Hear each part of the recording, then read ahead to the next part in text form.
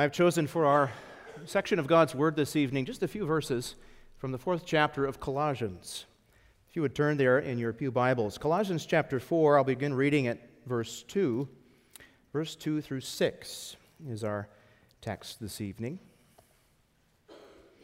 As we focus our attention upon the opportunities that we have as believers to evangelize our neighbors.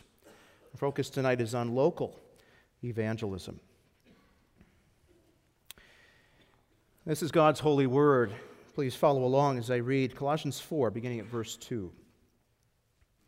These are Paul's final instructions to the church, and he says, "Continue steadfastly in prayer, being watchful in it with thanksgiving. At the same time, pray also for us, that God may open to us a door for the word, to declare the mystery of Christ, on account of which I am in prison, that I may make it clear, which is how I ought to speak. Walk in wisdom toward outsiders, making the best use of the time. Let your speech always be gracious, seasoned with salt, so that you may know how you ought to answer each person." Here we end God's reading of God's Word this evening. Well, we've had a wonderful week together as a congregation, focusing our attention on not only foreign mission works, but also local evangelism. And it's fitting for us to take some time as a congregation to focus our attention on the work of missions throughout the world. It gives us an opportunity to rejoice with one another as we hear stories about how the gospel is going forth to the four corners of the earth, how that powerful message of salvation by grace through faith in Christ is transforming human beings. It's good for us to rejoice in that. Our hearts are warmed as well by the opportunity to give monetary support to further these mission works. But as we come to the end of a week like this, some of us might also struggle with a sense, perhaps, of dissatisfaction when we think about the fact that not all of us have been called to what might be termed frontline evangelism. We realize that God has called all of us as a priesthood of believers to contribute to His mission in the world, but some of us might wonder, what is that task exactly? How does that look in my life? How can we evangelize to outsiders, those who are outside the Christian family? How can we evangelize them, those who are here at home, in our everyday life, in both direct and indirect ways? What's my mission as a Christian here in 21st century America? Well, I think this passage, these few verses here from Colossians chapter 4, give us some direction. They give us some answers to those good questions. But they also give us some wonderful encouragement as we think about our mission to the world. As you noted, Paul writes this letter as a prisoner. He's suffering in a Roman prison at this time, and yet, although he is in chains, you notice that he is positive. He's happy. He's rejoicing because the gospel is not chained. He might be in chains, but the gospel is not. And he can rejoice that the good news of Jesus Christ is still going forth in the world as the power of God unto salvation for all who believe. But he rejoices in particular, you notice, that the Colossian Christians can share in his mission in several important ways. In the first part of these verses, verses 2 through 4, roughly, Paul describes an important and a powerful way in which believers can engage in evangelism, albeit in an indirect way, that is, by praying diligently for God's appointed spokesman, for God's missionary servants. In the second part of this passage, in verses 5 through 6, Paul describes how we can directly evangelize the lost by living wisely and with salty speech. And whereas we are tempted to think that evangelism is simply the task of trained professionals, Paul's inspired letter, his final instructions to the Colossians teach us, no, we also have a mission to our local community. As we seek to relate to those outside the church, as we reach out to our fellow citizens with the gospel, the good news of Jesus Christ. So we're going to notice both opportunities for indirect and direct evangelism among our neighbors tonight. First of all, indirect evangelism as prayer for the Word. Paul concludes his letter here in chapter 4 by pleading, urging the Colossians to pray. To pray not only for him, to not only pray for him and his missionary companions, but most importantly, to pray for an open door, open access for the Word. And you notice here that Paul almost uses military imagery to capture the urgency, the importance of believers' prayer for gospel mission. He says in verse 2, continue steadfastly, being watchful as you pray. And before we look at that more closely, it's valuable to notice that that's appropriate. That's an appropriate way for us to think about our service of prayer as Christians. Sometimes we mistakenly think that prayer is sort of an easy intercom, kind of a casual intercom between us and God through which we can get our personal domestic needs figured out and provided. You know, we think of prayer as kind of like that old dumbwaiter lift that can get us what we want from God's well-stocked kitchen. But that's not really the biblical picture of prayer. That's not Paul's understanding of prayer here that he paints. One theologian says, the prayer of God's saints is more like a walkie-talkie for spiritual battlefields. It's the critical link between active soldiers and their command headquarters, where all the firepower and the strategic wisdom is found. And so Paul says, continue steadfastly, be watchful, be on guard, be alert. Here's what's going on as Paul writes to the Colossians. Paul and Timothy, as well as their companions Aristarchus and Epaphras, are engaged in a fierce spiritual battle for the souls of men. But Paul and Aristarchus have been captured. They're in prison. They're prisoners of war for the gospel. But though all seems lost, Paul is able to smuggle out a letter out of the prison camp to some of the fellow soldiers stationed behind the front lines, and that's the Colossians.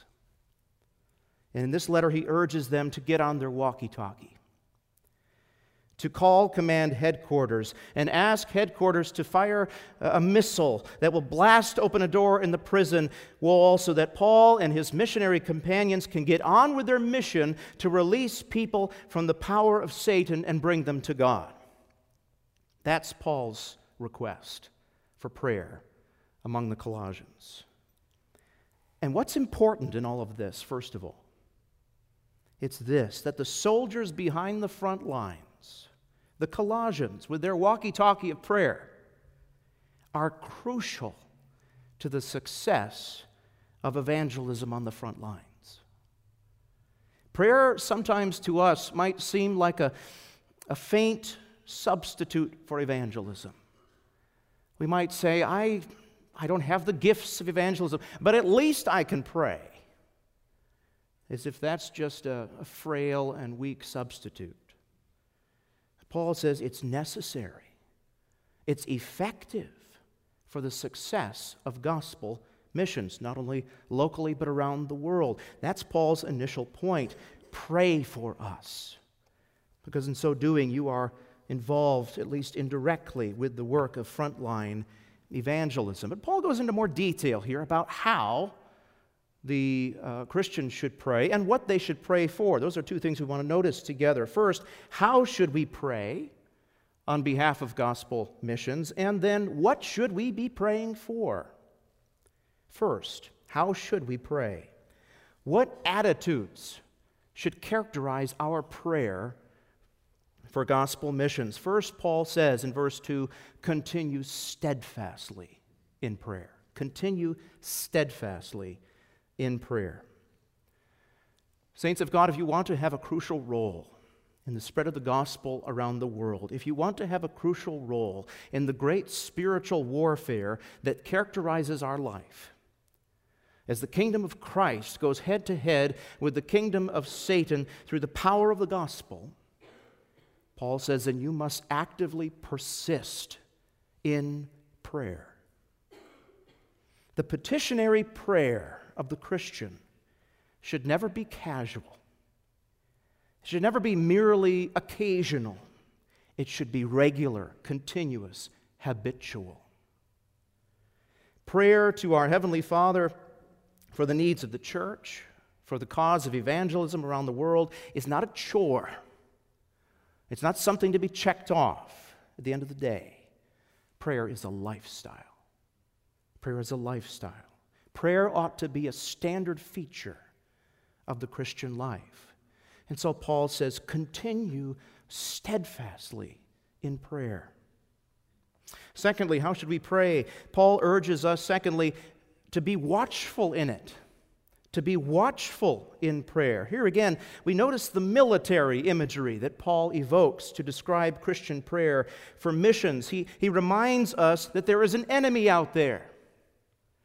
There's an enemy, the devil, who desires nothing more than to interrupt our prayers on behalf of Christ's mission to the world.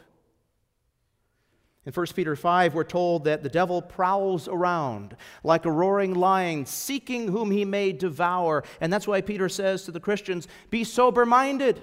Don't be naive. Be alert. Be on your guard against Satan's attacks and against his tactics. Don't let him put you to sleep with an apathy for the gospel. Don't let him put you to sleep with an apathy for those Christians who are suffering around the world. Don't let him clutter your airwaves with non-essential worldly concerns which distract you from things that are eternal. Don't listen to the devil's propaganda to give up and give in. Be watchful in prayer. Be on guard. Put on, as he says later in Ephesians 6, put on the protective armor of God and hold it all together with prayer, so that you may guard against the evil one, so that the feet of gospel missions continues to march on. Vigilance, watchfulness in prayer, Paul says, is the mark of Christian maturity. As we press on in support of Christ's kingdom, as we anticipate Christ's return and the completion of our redemption as well. How should we pray for gospel missions? Finally, he says, with thanksgiving. With thanksgiving. As I said earlier, we sometimes regard prayer simply as a means of acquiring personal gain. We list all of the goodies that we want and we bring those to the Lord. But it's genuine thanksgiving that truly leavens our prayer, so that it's not merely a selfish pleading for personal desires, but it's an expression of gratitude to God for His steadfast love and mercy and faithfulness to us. How wonderful it is that in the midst of the spiritual warfare that we all face, that we can rejoice, we can be thankful in prayer that the battle belongs to the Lord.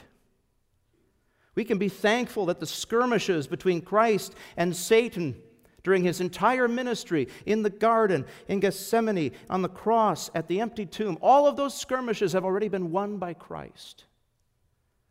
We can rejoice as we pray to God with the knowledge that He has already won. He is victorious, and the future for His church is certain, and it's a victory. And so thankfulness is not just the manner of our prayer, it's what stimulates our prayer as well. So Paul says, continue steadfastly in prayer, being watchful in it with thanksgiving. That's what should characterize our prayer for gospel missions. But what should we be praying for on behalf of gospel missions? Paul tells us at least three things that we can pray for as we seek to support frontline evangelism. First, he says we should pray for those who are engaged in direct gospel warfare as their permanent vocation. We should pray for the soldiers on the front line. He says in verse 3, at the same time, pray also for us. Pray for us. All of us, of course, are called to evangelize in some measure. We're all called to pray for gospel missions. This is true, but we also recognize that not all soldiers have the same assignment on the battlefield. In Ephesians chapter 4, verse 11 and 12, Paul writes that God gave the apostles and the prophets, the evangelists, the shepherds, and teachers to the church to equip the saints for the work of ministry, for building up the body of Christ. Christ has given, for the good of His church, for the nourishment of His church, He's given specific spiritual gifts to certain people in the church whose primary mission is to minister the Word of God. That may be specific, but all Christian soldiers should use the instrument of prayer, he says, for the sake of these frontline evangelists. I want to encourage you, brothers and sisters, tonight that our missionaries, our teachers, our elders, our pastors greatly need and appreciate your prayers for them and for us as we labor on behalf of the gospel amidst all of the temptations and the opposition of Satan. We need your prayers. Please pray for us. Pray for us by name. Pray for us for our specific needs, our specific weaknesses, our specific trials. Because God uses your prayers for us specifically to strengthen us for our task. And so we should pray, he says, for those on the front line. Secondly, he asks that they would pray that God would open to them a door for the Word. This is something that Paul often requests in his epistles. And notice that Paul's primary request is not that they pray that his prison door would be opened. It's not as if he simply asked that his prison door would blast open so that he can get out, so that he can go back to his old life, so that he can be independent again. That's not his prayer. He requests an open door for the preached word. Though Paul himself is in chains, he prays that the gospel would go forth everywhere it is preached, even if it's not by him, but by others. And that needs to be our prayer as well, as we pray for gospel missions. Not simply that this gospel would be faithfully proclaimed here at First Chino, or even in the city of Chino, or in the state of California, or the United States, or within our familiar places of influence, but that it would make inroads among all the unreached people of the world. We need to pray for an open door for the gospel in Italy, in China, in Romania, in Israel, in Iraq, etc., etc., even as we pray for the work of ministry in our own backyard. We need to pray that God would prepare spokesmen, those skilled and able to preach that word faithfully. We need to pray that God would make a way for His powerful word to go forth to transform human beings by whomever it is obediently preached. We need to pray that God would remove all obstacles to the faithful preaching of the gospel, that He would open a door for that word to go forth. And finally, Paul requests that they pray, in the latter part of verse 3 and 4, that the mystery of Christ would be made clear through gospel preaching. This is sort of paradoxical, perhaps. Paul says the goal of evangelism is to make a mystery clear. To make a mystery clear. But what does Paul mean by the mystery of Christ here in verse 3 and 4? Well, what he does not mean is that the message of Jesus is confusing, or that it's obscure, or that it requires us to obtain some sort of higher level knowledge or secret knowledge in order to understand Christ's work on earth. By using the word mystery, Paul is referring to the fact that various aspects of the gospel message were revealed in stages over time as a gradually unfolding plan of redemption. The person and the work of Christ was not revealed immediately, right after Adam and Eve fell in the garden, but it was revealed over time with ever greater clarity. Paul himself picks up on this in the first chapter of Colossians 1, 26 and 27. He says, "My duty as an apostle is to preach the mystery hidden for ages and generations, but now revealed to his saints. To them God chose to make known how great among the Gentiles are the riches of the glory of this mystery, which is Christ in you, the hope of glory." What God has finally made plain to the world, to Jew and Gentile, is the mystery of Christ. The good news that the God-man came to earth to live a perfect life, that he came to die a sacrificial death, he came to rise victoriously from the grave, he came to justify the ungodly, both Jew and Gentile, and he is right now with the Father preparing us a place of glory to live with him. That's the message of evangelism. That's the work of evangelism, to make that message, which has now become clear to us in Jesus Christ, to make that clear and plain to the world. And it's our task as believers to support that work by praying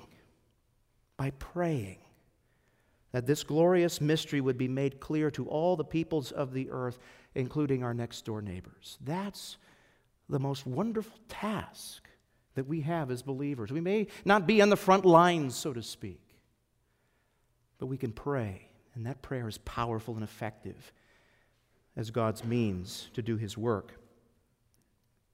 But secondly, we see that we also have a direct opportunity, a direct command to evangelize the outsider in our midst by wise walking and salty speech. Secondly, Paul urges the saints to engage in daily and direct evangelism where they live, where they work, where they play. And in verses 5 and 6 of our passage, he answers a question that we all often wonder about, perhaps especially during Mission Emphasis Week. We wonder, how am I, as a Christian, supposed to relate to the unbelievers in my life, my unbelieving coworkers and family members and friends? How am I supposed to relate to them? How can I directly evangelize them? I just don't have the skills. How do I do that? And I think our passage provides two answers to this important question. First, Paul says in verse 5, "Walk in wisdom toward outsiders, making the best use of the time." Wise walking before a watching world. That's our call from God. And what does that involve? Wise walking involves knowing what to do for the glory of God at the right time and in the right way. It's knowing how to become, as Paul says, all things to all men, yet without compromising the holiness and the truth of God. That sounds difficult. When Jesus sent out his disciples for works of ministry, he said to them in Matthew 10, "Behold, I'm sending you out as sheep among the wolves. So be wise as serpents and innocent as doves."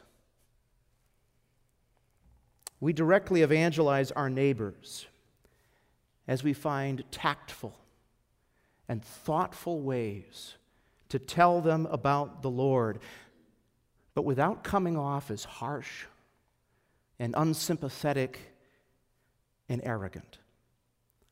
We have directly evangelize our neighbors as we generously offer our time and our energy and our resources to help them when they are truly in need. We let them watch us on Sunday morning from their living room as we pile the kids into the minivan and we head off to church, to show them that we love the Lord. We are committed to His church and His worship.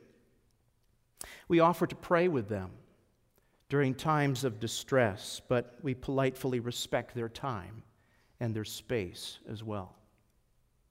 When they ask us about our hope and the purpose that we demonstrate in our lives, we tell them in our own words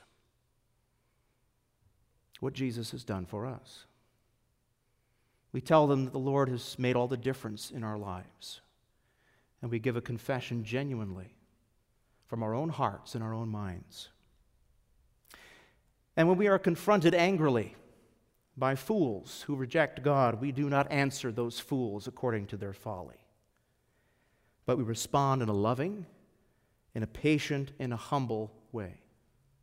In all of this, we walk wisely before our fellow man, our fellow citizens, and in that we model the truth and the grace and the love of Christ to them. We buy up, as it were, every opportunity to engage them for the sake of Christ the Lord. That's the first call, to directly evangelize the outsider. But finally, Paul says that we directly evangelize the lost by using salty speech.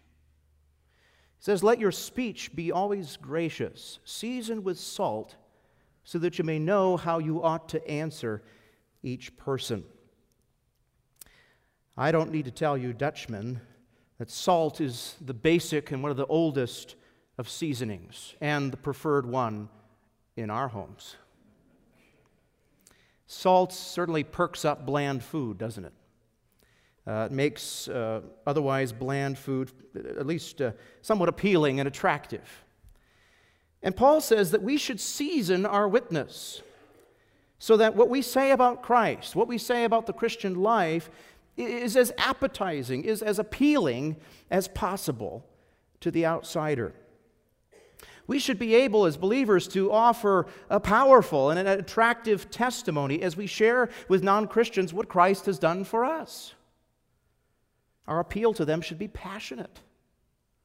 It should be heartfelt. It should be engaging. It should be stimulating.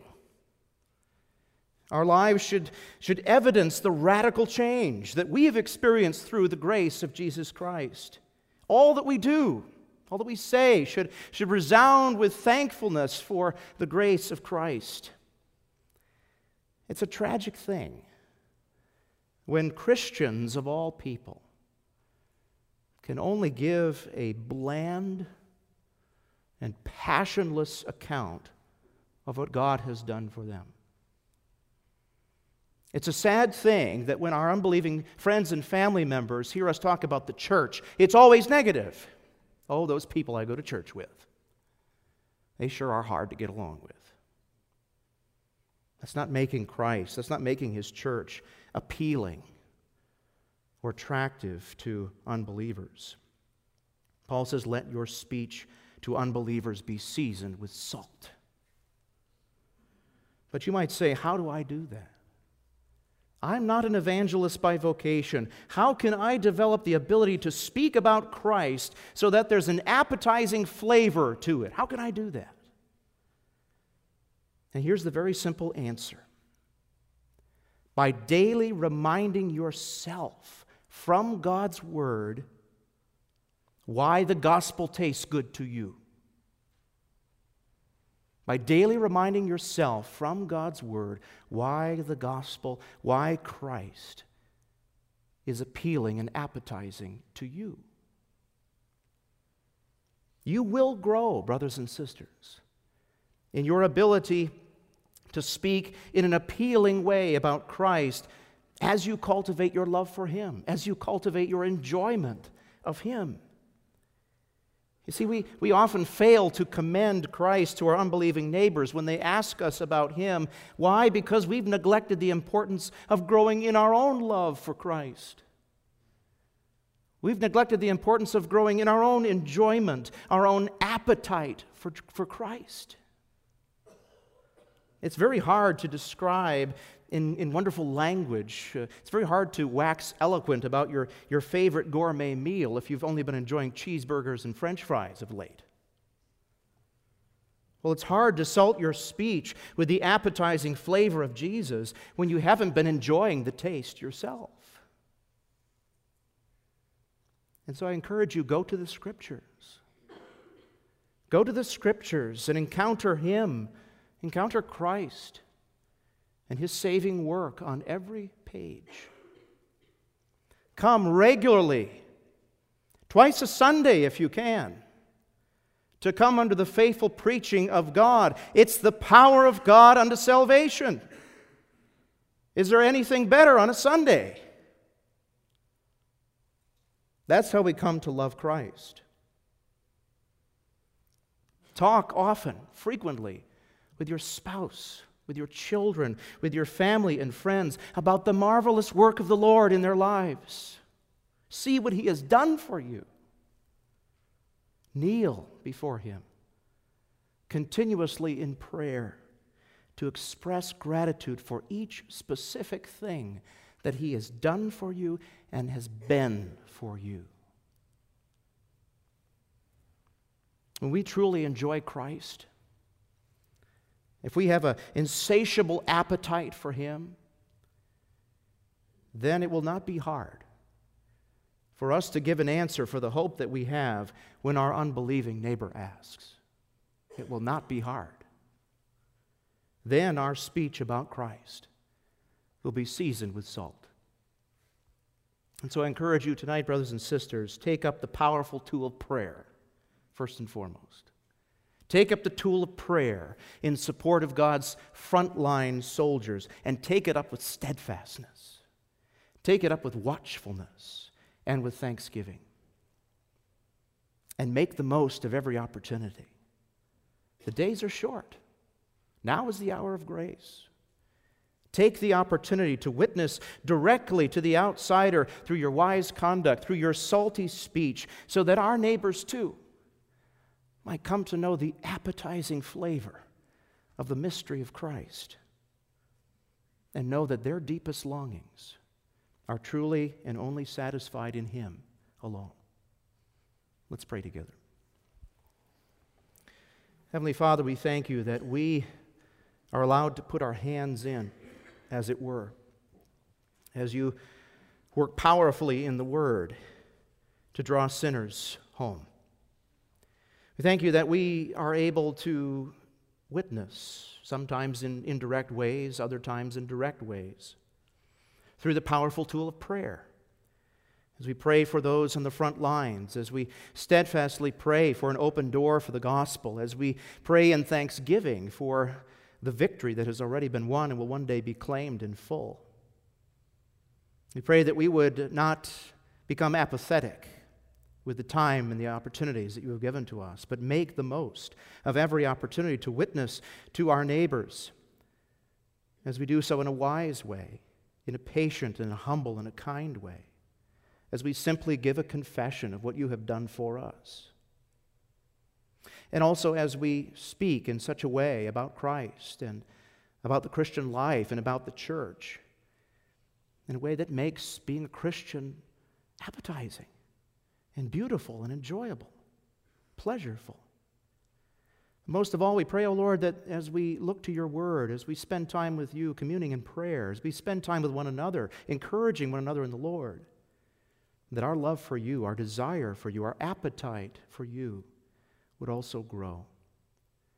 So that when our unbelieving friends come to us and say, "Why is your life different than mine?" we can answer unhesitatingly, "Christ has made all the difference in the world. He's rescued me from Satan, sin, and death.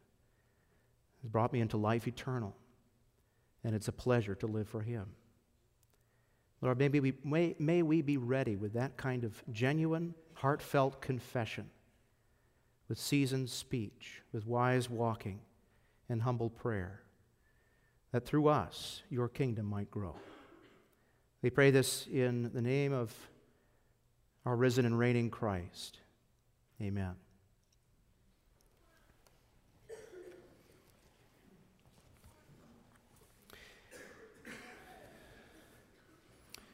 Let's turn back to our Songs of Praise books now, and we're going to sing number 26, Song for the Nations. And we'll sing stanzas 1 and 2, the first two, and then stanza 4 as we stand to sing.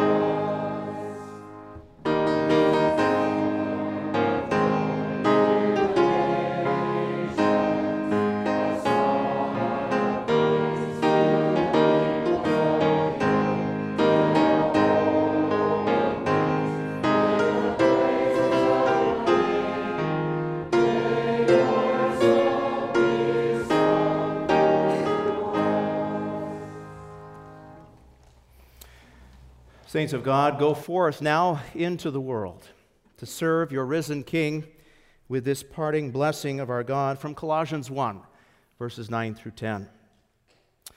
May God bless and keep you, and may you be filled with the knowledge of His will in all spiritual wisdom and understanding, so as to walk in a manner worthy of the Lord, fully pleasing to Him, bearing fruit in every good work, and increasing in the knowledge of God. Amen.